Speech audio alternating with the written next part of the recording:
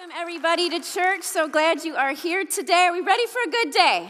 Yeah, okay, all right. You guys have had extra sleep and more coffee, so we're ready. Awesome. I want to just say welcome to all of those who are joining us online today, too. We're so glad you are here. And we are in this series on the book of Nehemiah, which is found in the Old Testament, which is in the first half of the Bible. And this is, when I say book, it's not like a normal book, not the size of a normal book. It's only around 20 pages, depending on the size of the font in your Bible. Mine is like 50 pages because I have to have the giant font, okay?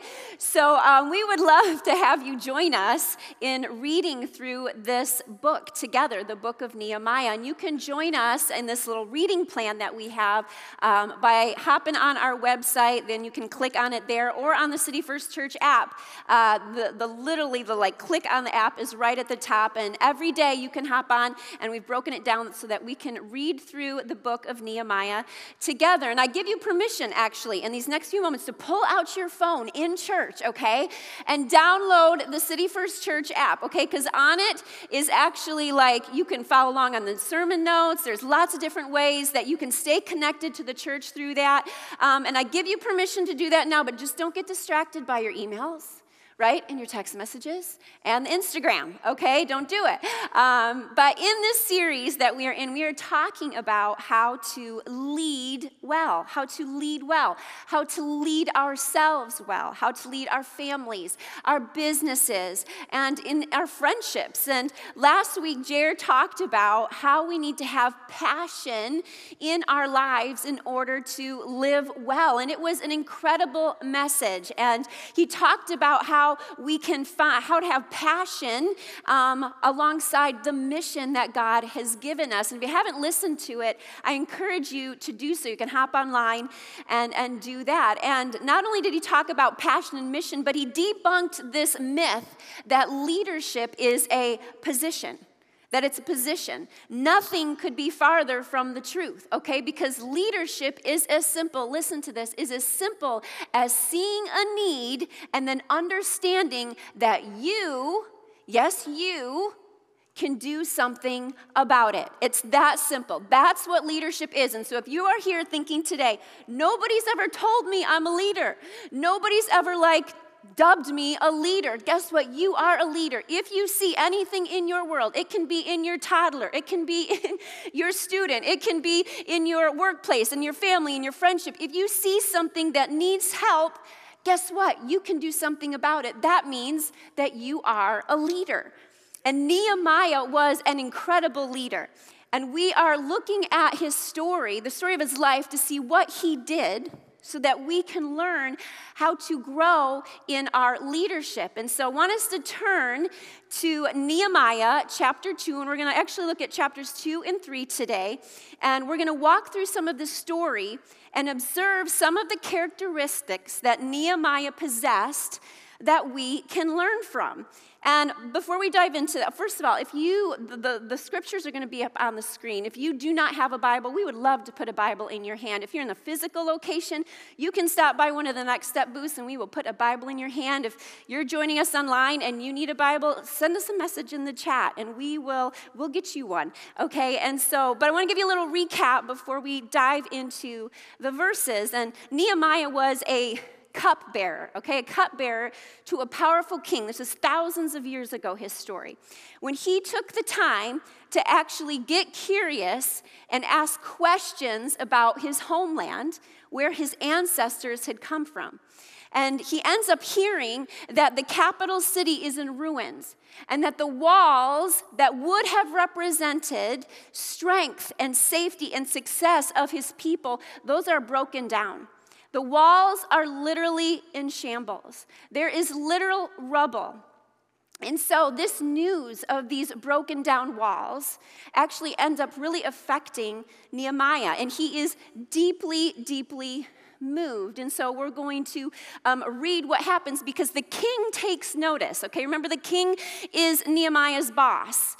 And he's the cupbearer for the king. And this is so affecting Nehemiah that the king takes notice. And this is what it says in chapter 2, verses 1 and 2. It says this, in the month of Nisan, not the car brand, okay? This was the name of their month then. In the 20th year of King Artaxerxes, when wine was brought for him, I took the wine and gave it to the king. I had not been sad in his presence before. So the king asked me, why does your face look so sad when you are not ill? This can be nothing but sadness of heart. Now there is a line here that I highlighted and read, okay? And it said, I had not been sad in his presence before. You want to know what this means? Is that leadership takes emotional intelligence. Leadership takes emotional intelligence. All right, so it says that he had not been sad in the king's presence before, so that's why the king actually noticed that Nehemiah was heavy in heart. Leadership intelligence, otherwise known as emotional quotient, which is EQ, okay, is the ability to manage both your own emotions and understand the emotions of people that are around you. Now, I want you to imagine with me in this story, okay?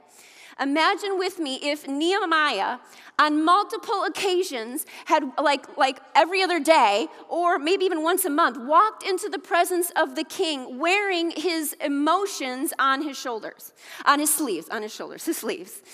Wearing them on his sleeve, just like, he walks in and he's like living in a glass case of emotion, okay?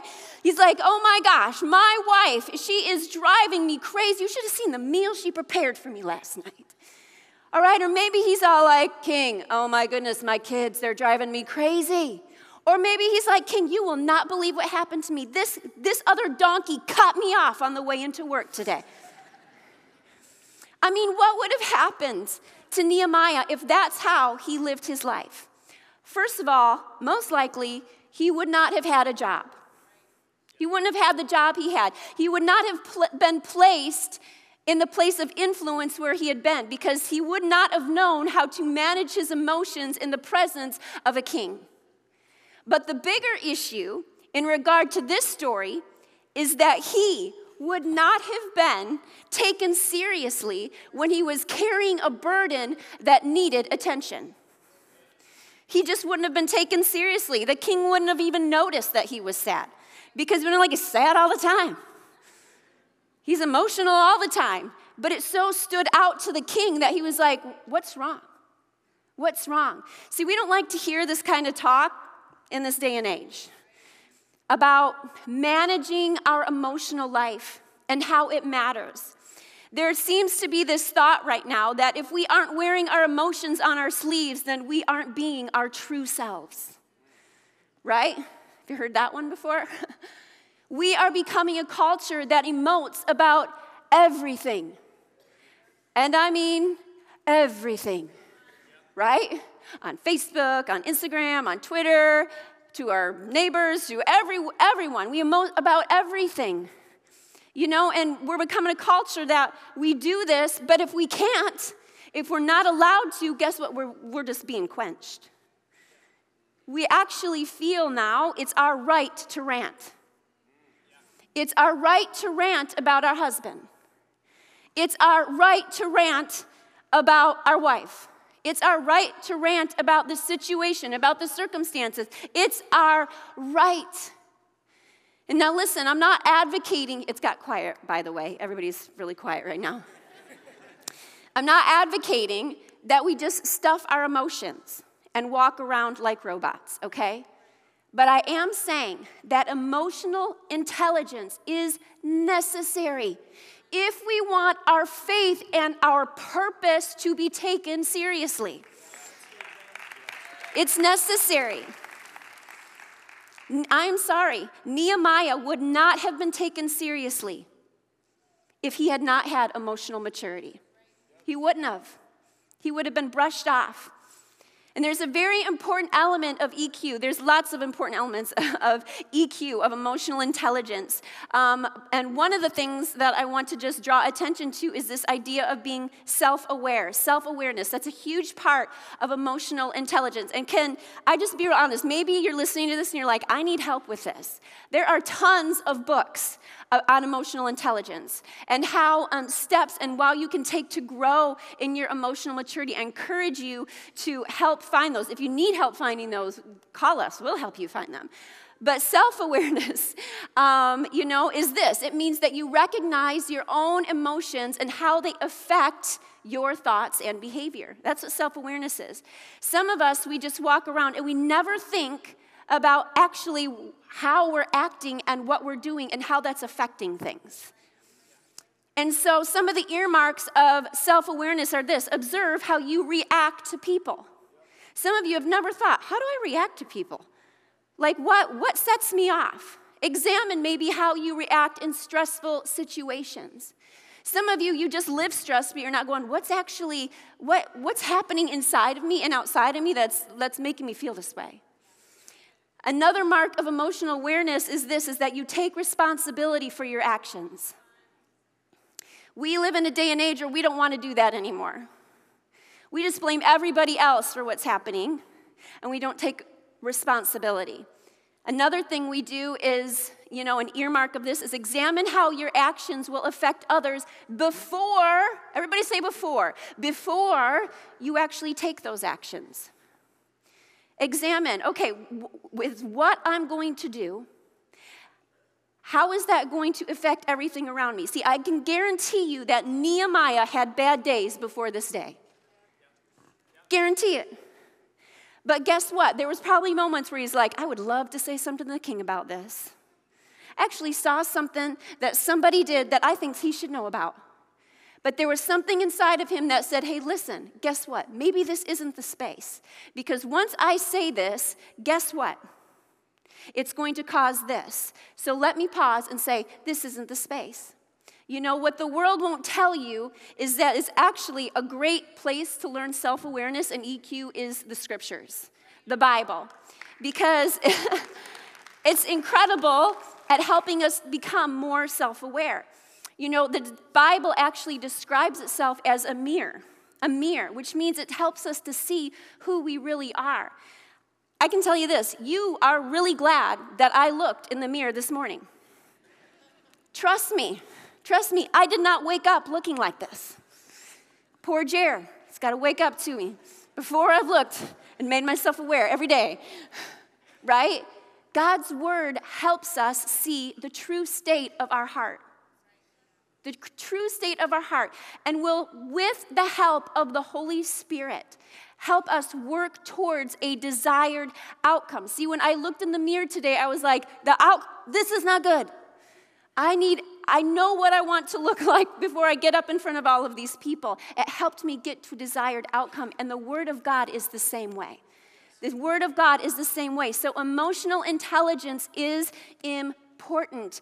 Nehemiah would not have gotten to the next part of our story if he had not had a level of emotional maturity. So, reading on, okay, in verses 2 and 3. So the king points out Nehemiah's downcast appearance, and what happens? 2 and 3 says this, I was very much afraid. Now listen, what we're reading here, as we're going through this together, this is actually like you're reading a part of Nehemiah's journal, okay? And so it's all first person. He's saying, I was very much afraid, but I said to the king, may the king live forever.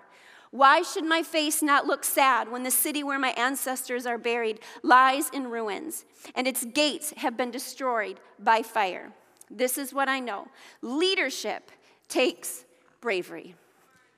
Leadership is going to take bravery. It's going to take bravery.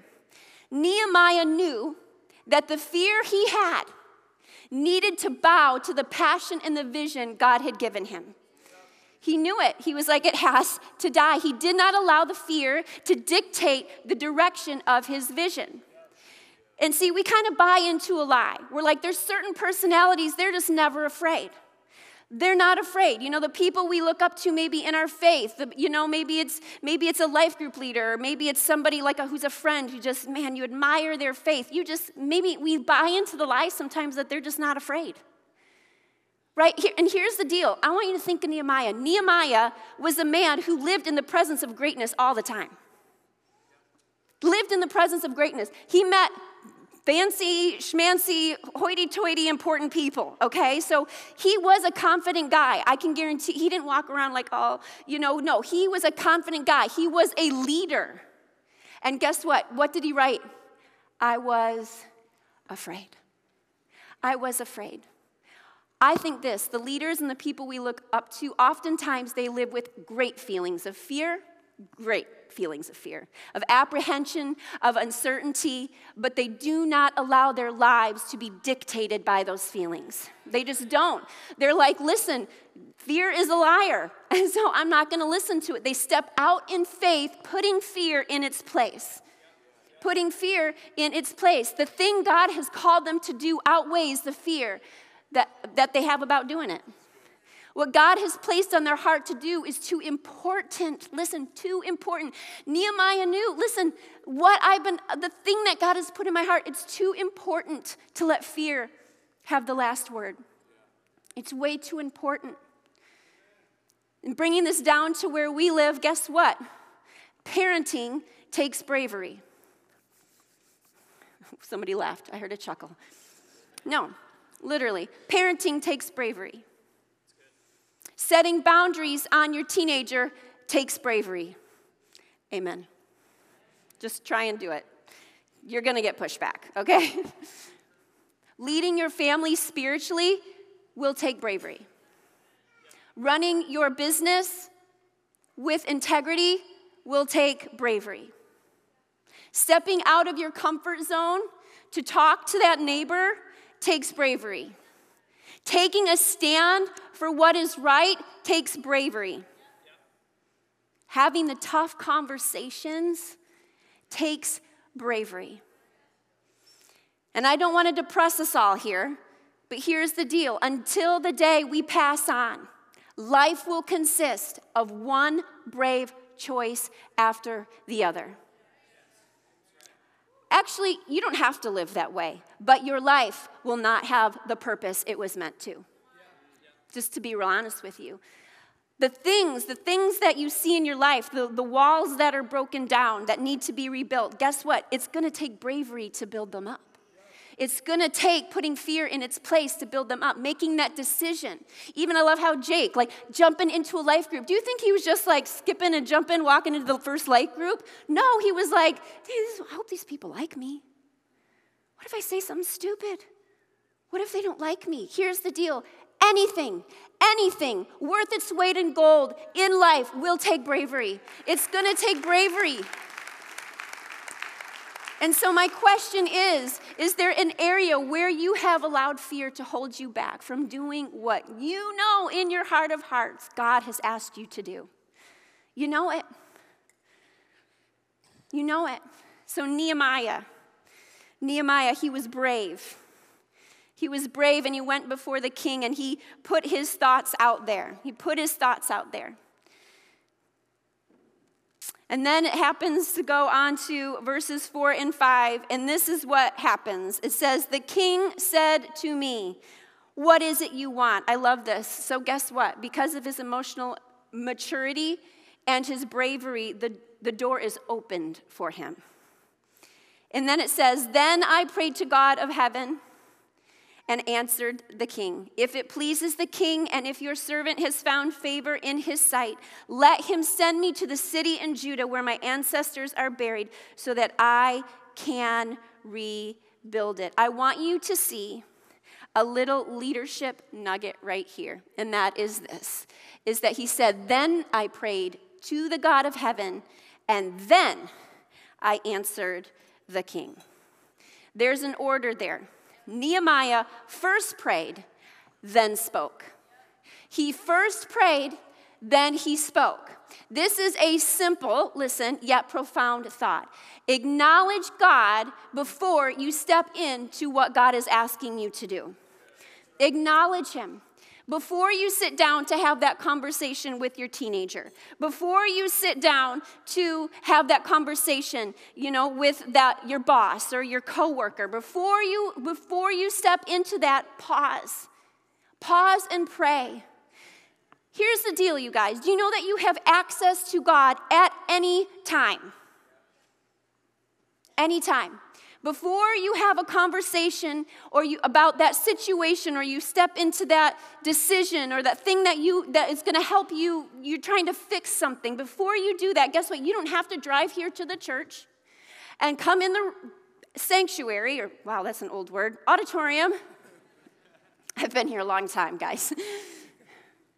You don't have to drive here and be like, okay, now I got to find my place to pray. No, right where you are at, right before you step into that situation, that conversation, you have access to God. Nehemiah didn't need to go to the tabernacle or wherever he prayed. Guess what he just said right there? He said, I prayed to God. I prayed to God. And then I answered the king. And then I answered the king. I love that little leadership nugget. That is for you and I. So Nehemiah boldly asked the king to leave his post, and then to go rebuild the walls. And after the king gives the thumbs up, okay, Nehemiah is on his way. He is on his way to go help rebuild the walls. And guess what he's doing? He is picking up his entire life to go to a place he has never been before to help rebuild walls that he did not tear down. I want you to get that. Nehemiah, he actually picks up everything to go to a place he had never been to help build walls he didn't tear down. Leadership will be inconvenient. Leadership will be inconvenient. Question, church. How long has it been since the thing in your heart has actually inconvenienced you? The thing that God has called you to do, when did it last inconvenience you? God is going to ask you to go to places that sometimes you don't want to go. Some of you are like, oh dear God, am I going to call to Africa, please? I don't want to go. Or go call something that's bigger and scarier than what you think. No. God's just going to ask you to start with what's in front of you. And we'll talk about that a little bit later. Some of you are like, I'm afraid God's going to ask me to do something too big. No. He's asking you to take a step. Asking you to take a step. And sometimes he's going to ask you to go talk to people and maybe even help things that you didn't break. You're like, Jen, my family's a mess, but I didn't cause the problem. But God's asking me to step in. Guess what? It's going to be inconvenient. It's going to be inconvenient, but God is calling you to do it. He is with you in it. He is with you in it. Can we be a mobilized group of Christ followers who are okay with being inconvenienced for his purpose? Inconvenienced for his purposes. It's what he's asking us to do. And so continuing on in verses 11 and 12, it says this, again, Nehemiah speaking, I went to Jerusalem, and after staying there 3 days, I set out during the night with a few others. I had not told anyone what my God had put in my heart to do for Jerusalem. So Nehemiah leaves in the middle of the night to go and start inspecting what is around him. He assesses the things that are broken down. He starts walking around the ruins, the rubble that's all around him. He goes and where it says in the scriptures there that the gates where they used to enter into the city, they were burned down. So he's noticing all this. He's assessing what is going on. And I can only imagine what Nehemiah is feeling in this moment. Can you imagine? He gets down, he's by himself. He's walking amongst the rubble. I bet he felt a little overwhelmed. Have you ever felt overwhelmed at the thing that God is asking you to do? It's a little bit too big, the thing that you know needs fixing. I think Nehemiah was heartbroken. I think he was like, look at this mess. I mean, where have things ever been so bad that you're like, where do you even begin? I think this is where Nehemiah's at. Where do we even begin?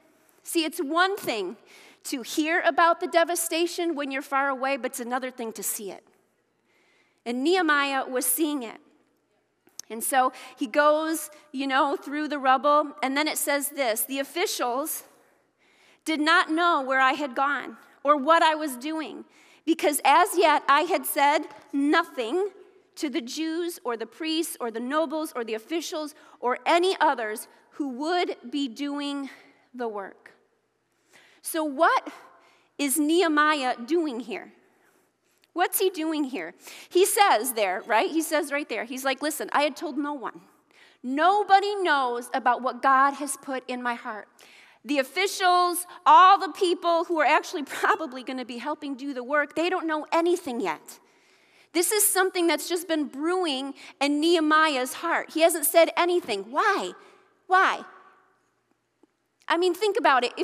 If God, he gets this passion and vision and mission from God to go rebuild the walls. Don't you think he'd be like, yes, let's go, everybody. He's telling everybody, we're going to go rebuild the walls. We're going to go do this. We're going to fix it. We're going to make a difference. It's going to be awesome.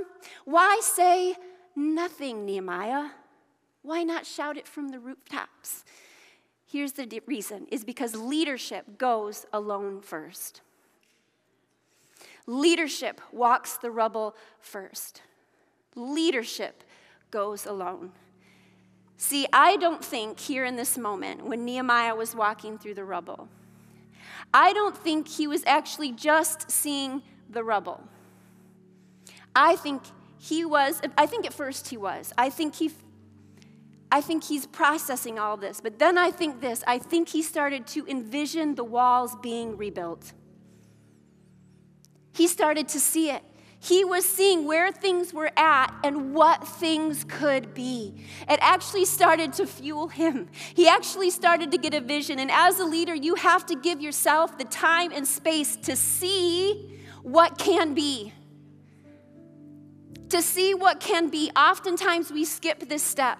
We have the passion and then we share it with the world. But Nehemiah gives us a beautiful example of what I call the discipline of gaining vision. The discipline of gaining vision, letting it marinate, letting it simmer, whether it be, listen, you guys, in your family, in your marriage, in your neighborhood, in your workplace, wherever, when you are trying to build something, to change something, to grow something, you have to see it first. You have to see it in your mind's eye. So what do you see for your family? What do you see? What do you envision? What's broken that needs to be rebuilt? What do you see? What do you see in your workplace? What do you want to see in your workplace? What do you want to see in your marriage, in your friendships, in the group that you hang out with, your community? Let's not skip this step. Let's take time. I want to challenge you this week to take 30 minutes. What is it that you know God has placed in your heart that needs attention? You guys, there is no small thing. Do you hear that? Maybe it's a situation that you're having with your toddler right now. Maybe it's just a simple conversation that you need to have with a friend. Guess what? Here's the deal. Sit down to actually think about it. To think about it and think, okay, what is the vision? What do I see? Because this is what I know too. When you are envisioning it, I believe this, God will help give you the steps to actually accomplish the vision that you want to. We'll see that in just a second because it's beautiful. It's one of Nehemiah's greatest, just leadership contributions, I feel. Because he'll give you a vision, but then you also start to go, this is how this can happen. This is how I should say this. This is how this should be. You know, it wasn't until after Nehemiah gained the vision that he could cast the vision. You get that? It wasn't until he saw it that he could say it. It says in verse 17 and 18, then I said to them, these are the people now that are going to be doing the work. These are the nobles. These are the people that have been like, where's Nehemiah? Right? He says, I said to them, you see. See, he saw, and then he said, you see. You see. You see the trouble we are in. Jerusalem lies in ruins, and its gates have been burned with fire. Come, Here he said in the vision, "Come, let us rebuild the wall of Jerusalem, and we will no longer be in disgrace." I also told them about the gracious hand of my God on me and what the king had said to me. I love that part. That's leadership lesson 2 right there. He took time to give God the glory. They replied, "Let us start rebuilding." I love that. Let us start rebuilding. So they began this good work. Some of us in this room, it's time to start. Let's go. It's time to begin. It's time to begin. And in closing, that brilliant leadership lesson that I just talked about, that I really do believe that Nehemiah gained in that moment when he was walking through the rubble, it's found in the entirety of chapter 3, okay? So like 23 verses are committed to this. And I will tell you, it's one of the most boring chapters in the Bible. And you're like, can you say that? Yes, I just did. You're like, Jen, how is one of the greatest leadership lessons in the Bible actually really boring? Because here's the deal. Sometimes it's the grind that isn't glamorous. It's the grind. And this is how it worked. This is how Nehemiah set it out. It says the fish gate was rebuilt by the sons of Hassenaah. Next to him, everybody say those words, next to him. Meshullam, son of Berechiah, the son of Meshezabel, I know, I'm talented, made repairs. And next to him, Zadok, son of Bana, also made repairs. The next section was repaired by the men of Tekoa. Next to him, are we seeing a pattern here? The repairs were made by the Levites under Raham, son of Bani. Nehemiah's brilliant leadership lesson here is this. He taught the people to own their zone. Own their zone. I love this. Each family built the wall. Each family built the wall. And then what were those words? Next to him, somebody else was rebuilding their section of the wall. And then next to him, they were rebuilding their section of the wall. And next to him, there was this group rebuilding the section of the wall. What happens when we all own our zone? The walls get rebuilt. The walls get rebuilt. Oh my gosh, I know this. I get it. It's so easy to get overwhelmed at the enormity of the problems, whether personally or in our world. I get it. But here we see Nehemiah, a beautiful example of how to rebuild. When we all own our zone, rebuilding the needs we see in front of us. In our zone of influence, guess what? There will be change. There will be change. God's not asking you to go and change the world. He's saying, what is in front of you? Your family, your workplace, your neighborhood. And here's the deal, okay? Building is not glamorous. And guess what? This little brick right here, it's not a wall, right? Some of us, we want instant.